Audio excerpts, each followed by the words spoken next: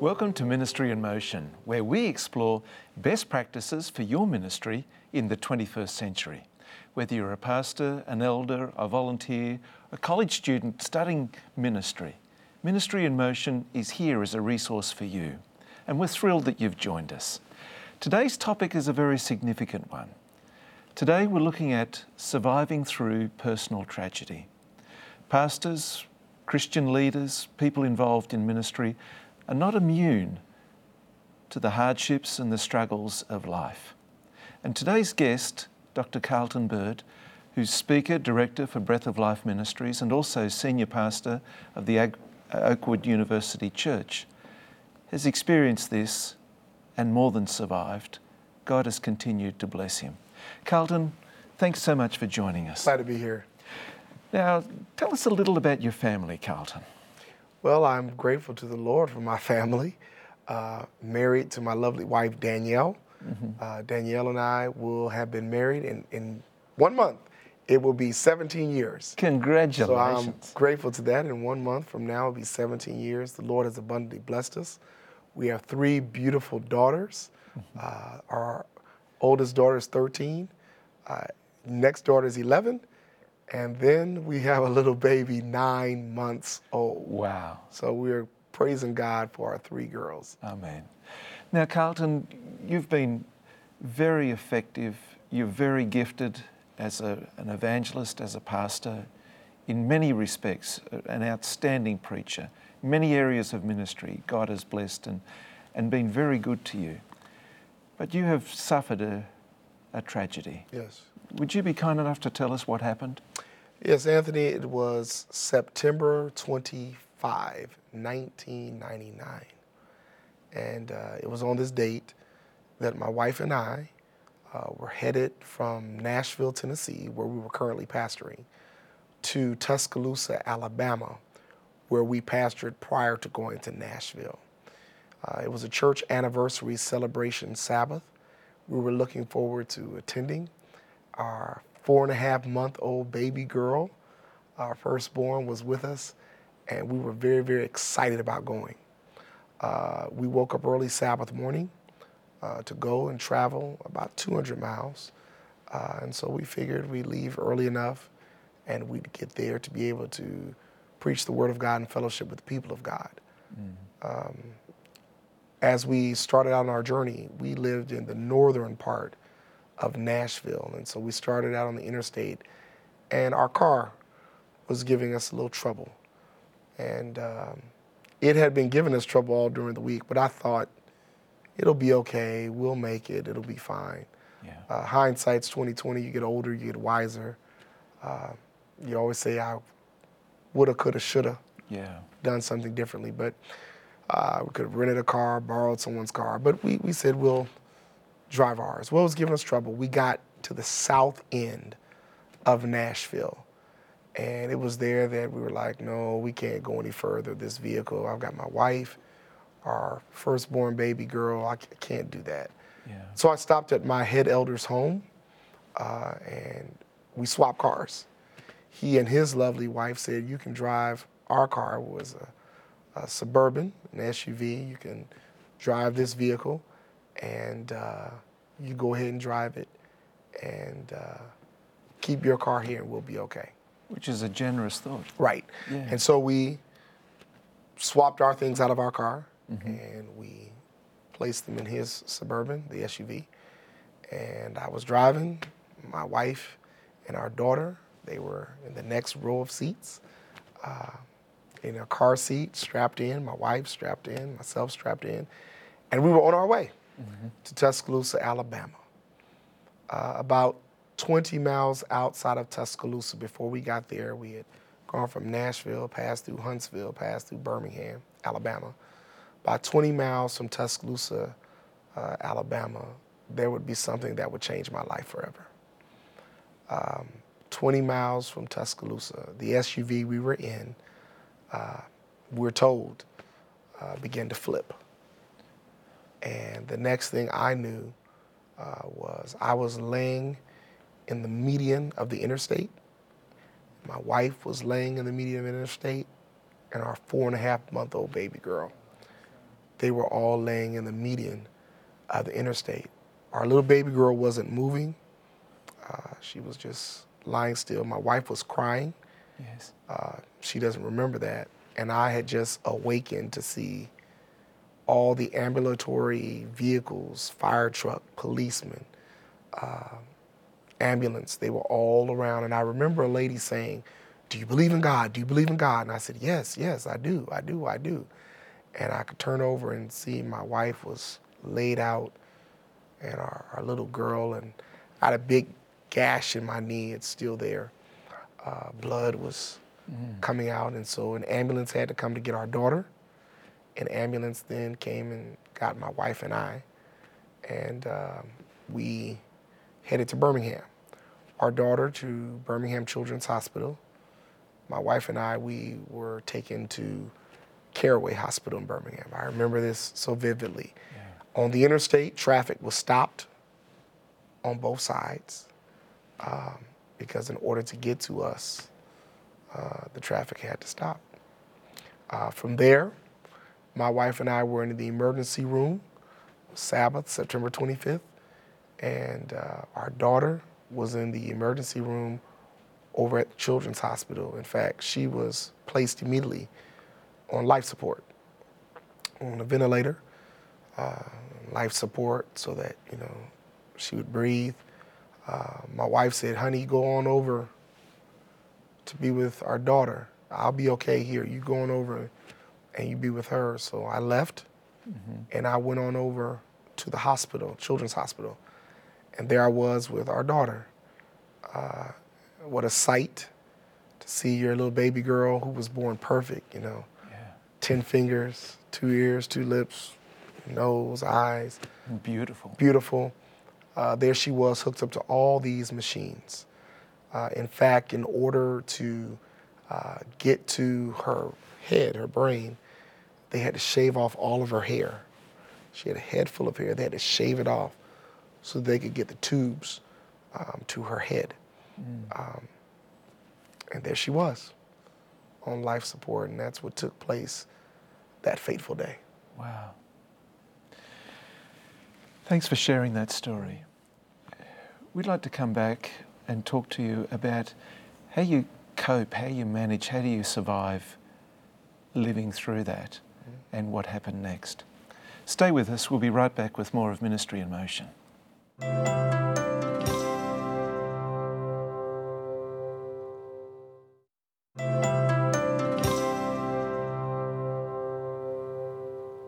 Welcome back to Ministry in Motion. Our topic today is surviving and living through a personal crisis. Our guest is Dr. Carlton Bird. And Carlton, just before the break, you took us to the place where your daughter was on life support system, your beautiful 4-month-old little girl. Tell us the story following that. So our daughter, Caitlin was her name, Right. was on life support. And my wife was still in the hospital, the Birmingham Hospital, Caraway, while I was with my daughter at Children's Hospital. Yes. My parents, my wife's parents, my siblings, my wife's siblings, our entire family, they hurried because ironically, both my wife and I, we're PKs. So my father's a preacher, my wife's father's a preacher, so they had just completed service at their church, and then they get this news. So they rush and they hurry to Birmingham to meet us there. So we had no immediate family outside of each other. Right. So they had to rush to get their church members, began to pour in. Our conference president, several pastors began to pour in, and there I was with my daughter. It was tough. Yeah. The next day, the 26th, my wife said, "I have to be over at the hospital with our daughter and with my husband." So she was in a wheelchair. They brought her over. We're staying at the hospital. It's a tough situation. No change in our daughter's condition. People were coming in to pray. There were some people that were coming in giving remarks or commentary, and it really wasn't helpful. You're young, you'll have more children, but I wanted that child. Of course. just different things, sometimes people in their wanting to be helpful, they're very hurting. But as I've gotten older, I recognize just who people are. They didn't know they were doing anything hurtful, It was with good intentions. Right, but it was tough. We had our daughter anointed. We prayed. And I must say, Anthony, I told people that would come to visit, if you don't believe that God can heal our daughter, then, just clear yourself from the room, because in this room, we're believing that God is going to raise her up. Because, I went to the Bible and I said, surely if God could raise up Jairus' daughter, then surely he will raise up our daughter. Yes. We had anointing. Next day, 27th, the doctor comes in and says, there's been no change in your daughter's condition these 48 hours. He was the attending physician. And then the presiding physician that day, they came in and they said they've agreed that if there's no change in our daughter's condition, that the very next day, the 28th, at noon, they were going to take her off life support. I prayed like I had never prayed before. Lord, deliver our daughter. God, raise her up. You've done it for others. You've done it in biblical times. Lord, do it for us today. Give us a modern day miracle. That day came, the 28th. And Anthony, I requested of the doctor when we went into the intensive care unit where our daughter was, if I could hold her. Yeah. Because I wanted to hold her in my arms as her father. My wife was next to me in the wheelchair. Our families were in there, and I just believed Lord's going to raise her up. I serve a God, and in the name of Jesus, he's going to raise her up. 11:55 came. We're waiting till 12 noon. The doctor's placed her in my arms. I'm holding her. And I just knew at 12 noon that she was going to cough, she was going to cry, and she was going to coo. But Anthony, unfortunately, September the 28th, 1999, Caitlin, our firstborn daughter, she died in my arms. At noon, after they took her off the life support, she died. And I tell you, my friend, it's like the wind had been knocked out of me. Yeah. I cried, my wife cried. Painful experience, horrific experience. The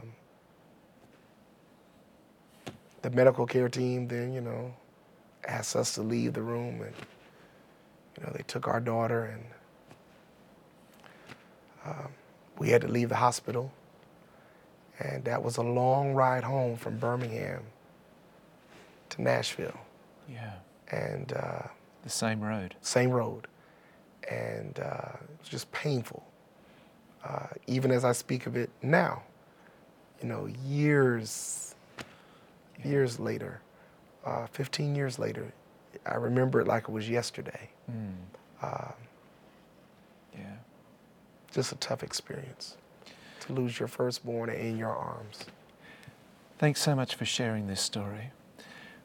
One thing we're particularly interested in is, how did you do it and how do you do it? The memory's still there. You're still recovering. How do you do that? How do you cope? How do you survive?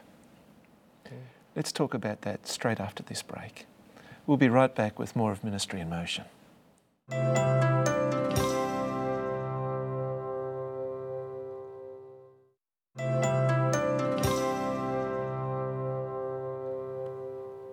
Welcome back to Ministry in Motion. Our topic today is dealing, managing, surviving a personal crisis. Our guest is Dr. Carlton Bird. And Carlton, you shared with us the tragic loss of your beautiful little 4-month-old girl, Caitlin. What helped you? What continues to help you? When it first happened, did you take a sabbatical? Did you get some counselling? Did you have a mentor? What was your prayer life like? How did you do it, and how do you do it and do it so well? Well, Anthony, I'll be honest with you. I guess the better word is to be transparent. I don't want to say honest because I'm not being dishonest. Yeah. To be transparent with you, I was mad at God. Okay. Lord, how could you allow this to happen to me and my wife? Yeah. We were both PKs. We had sought in our lives to live according to what God would have for us. I'd never drunk in my life, never smoked in my life. Things that we deem, Yeah. you shouldn't engage in. We got married, then had children. Yeah. I was mad with the Lord. How could you allow this to happen to me? You see so many other people out there who live life with such cavalier feeling, who it doesn't seem that the love for their children is all what it should be. Yeah. How would you allow this to happen to us, Lord? So I was mad at God. You were living life by the rules. Right. Yeah. And with that, there was a period, a couple of weeks, I didn't want to go to church. I'm not interested in praying. Just, So one day, I'm in my office at home, and I opened up my Bible. And I don't know if it's ever happened to you, but I opened up my Bible, and when I opened it opened up to the very passage I needed. And sometimes God allows that to happen. He orchestrates that. And I opened my Bible up, and it opened up to 1 Corinthians 10. And there I went to verse 13. There hath no temptation taken you, but such as is common to man. God is faithful, who will not suffer you to be tempted above that ye are able, but will with the temptation make a way of escape, that ye may be able to bear it. And so the temptation of forgetting God, forgetting ministry, all of that was there. But it's in that text that the Lord showed me and pointed out to me that he was going to help me get through this. And all of a sudden in my mind, it said, listen, the Lord spared your life either one, because you weren't ready to go, or two, he still yet had a work for you to do, or three, all of the above. 15 years later, I can clearly say it was all of the above. I wasn't ready. Though I hadn't grown up in this, I realized the rules weren't going to save me. There's only one name under heaven where I can be saved, and that's the name of Jesus. And so the rules weren't going to save me. Regulations weren't going to save me. Not even religion was going to save me. But it was my relationship with Jesus that was going to save me. Shortly thereafter, that encounter, our conference president said to me and my wife, I'm going to send you all away to get some counseling, get some help, to help you through this thing. And that was one of the greatest things that could have happened for us. So often we try to mask or hide what's really going on personally, a crisis we might experience. But that was one of the best things we could have done. And for a week, we went and we saw a counselor, met with a counselor every day. And through it all, I will never forget the counselor saying, do you want to become bitter or better? And my wife and I, we committed ourselves to becoming better. Wow. And there was a little song that he played for us. And it was, Jesus, we're depending on you to see us through. That we're going to become better, and we're depending on you. And we went to Ellen White's writing, Selected Messages, Book 2, where she says that just before the coming of Christ, just before the time of trouble, there will be little ones that God has to lay asleep. And but at Jesus' second coming, Amen. When the dead in Christ shall rise, those little ones that have fallen asleep in the Lord, they're going to rise. And the angel Gabriel will take those little ones to their mothers. And so my wife and I always say, we don't want our little one looking for anybody else but us. And it's that text and that quote and that visit that during that time gave us much needed strength. 15 years later, the Lord has abundantly blessed us. Yeah. We praise God because he's still using us as instruments for his work. We're humbled by that. The Lord has blessed us, and not to brag, but it's just what he has done for us. The devil tried to take us all out, but what God has done for us, 3,000 people have been baptized in our ministry since that accident. My wife and I work now alongside one another in the Breath of Life ministry. The Lord has blessed us with 3 additional daughters. None of them take the place of Caitlin. Yes. But when we get to heaven, there'll be a great reunion. Our 3 daughters now, my wife and I, and Caitlin, so all 4 girls. Caitlin would have been 15. Kristen, whom I shared with you earlier, is 13. Kaylee is 11. And Carissa is 9 months.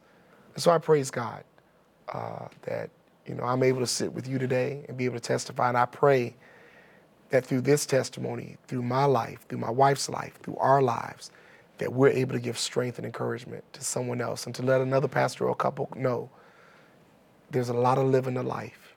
Everyone has a story. Yeah. But the good news is one day soon and very soon, Jesus is coming back. And we'll be able, when we get to heaven, to tell our story and how God helped us make it over and make it to God's great heaven. Yeah. So be encouraged. Thank you, Carlton. Thank you for being so transparent and genuine with us and being yourself. Thank you. Yes. And thank you for the help that you are, not only in supporting churches and being a powerful evangelist, but also being real to your colleagues and others that are involved in ministry. Thank you. You're welcome. And I'd like to thank you as well for joining us in this very special program of Ministry in Motion, where we've explored how a person, how a pastor can live through tragic circumstances. Perhaps you may not have lost a child, perhaps you've had a financial reversal, you've lost a close loved one, but it's not as though God is not with you. Thank you for joining us. If you'd like to visit us further on our website for other resources, come and visit us. It's ministryinmotion.tv. There is opportunities to communicate with us further. As well as seeing all of the programs that we've produced, you can watch those 24/7 for free. You can share them with your other people involved with ministry in your local church. They're readily available there. But there's other resources. There's books you can download. You can even send us an email. And if you've been enjoying Ministry in Motion, you may be interested in subscribing to Ministry Magazine. If you're a pastor, send us an email. Tell us about your ministry, and we'd be delighted to send you a complimentary subscription to ministry. As well as that, we'd like you to know that we're here to support you and pray for you in your ministry. Ministry in Motion exists to support people in ministry, to equip them and to be a blessing to them. So once again, thank you for joining us for today's very special program. And once again, thank you, Dr. Bird. Thank you. And until next time, may God richly bless you. We'll be praying for you, and bye for now.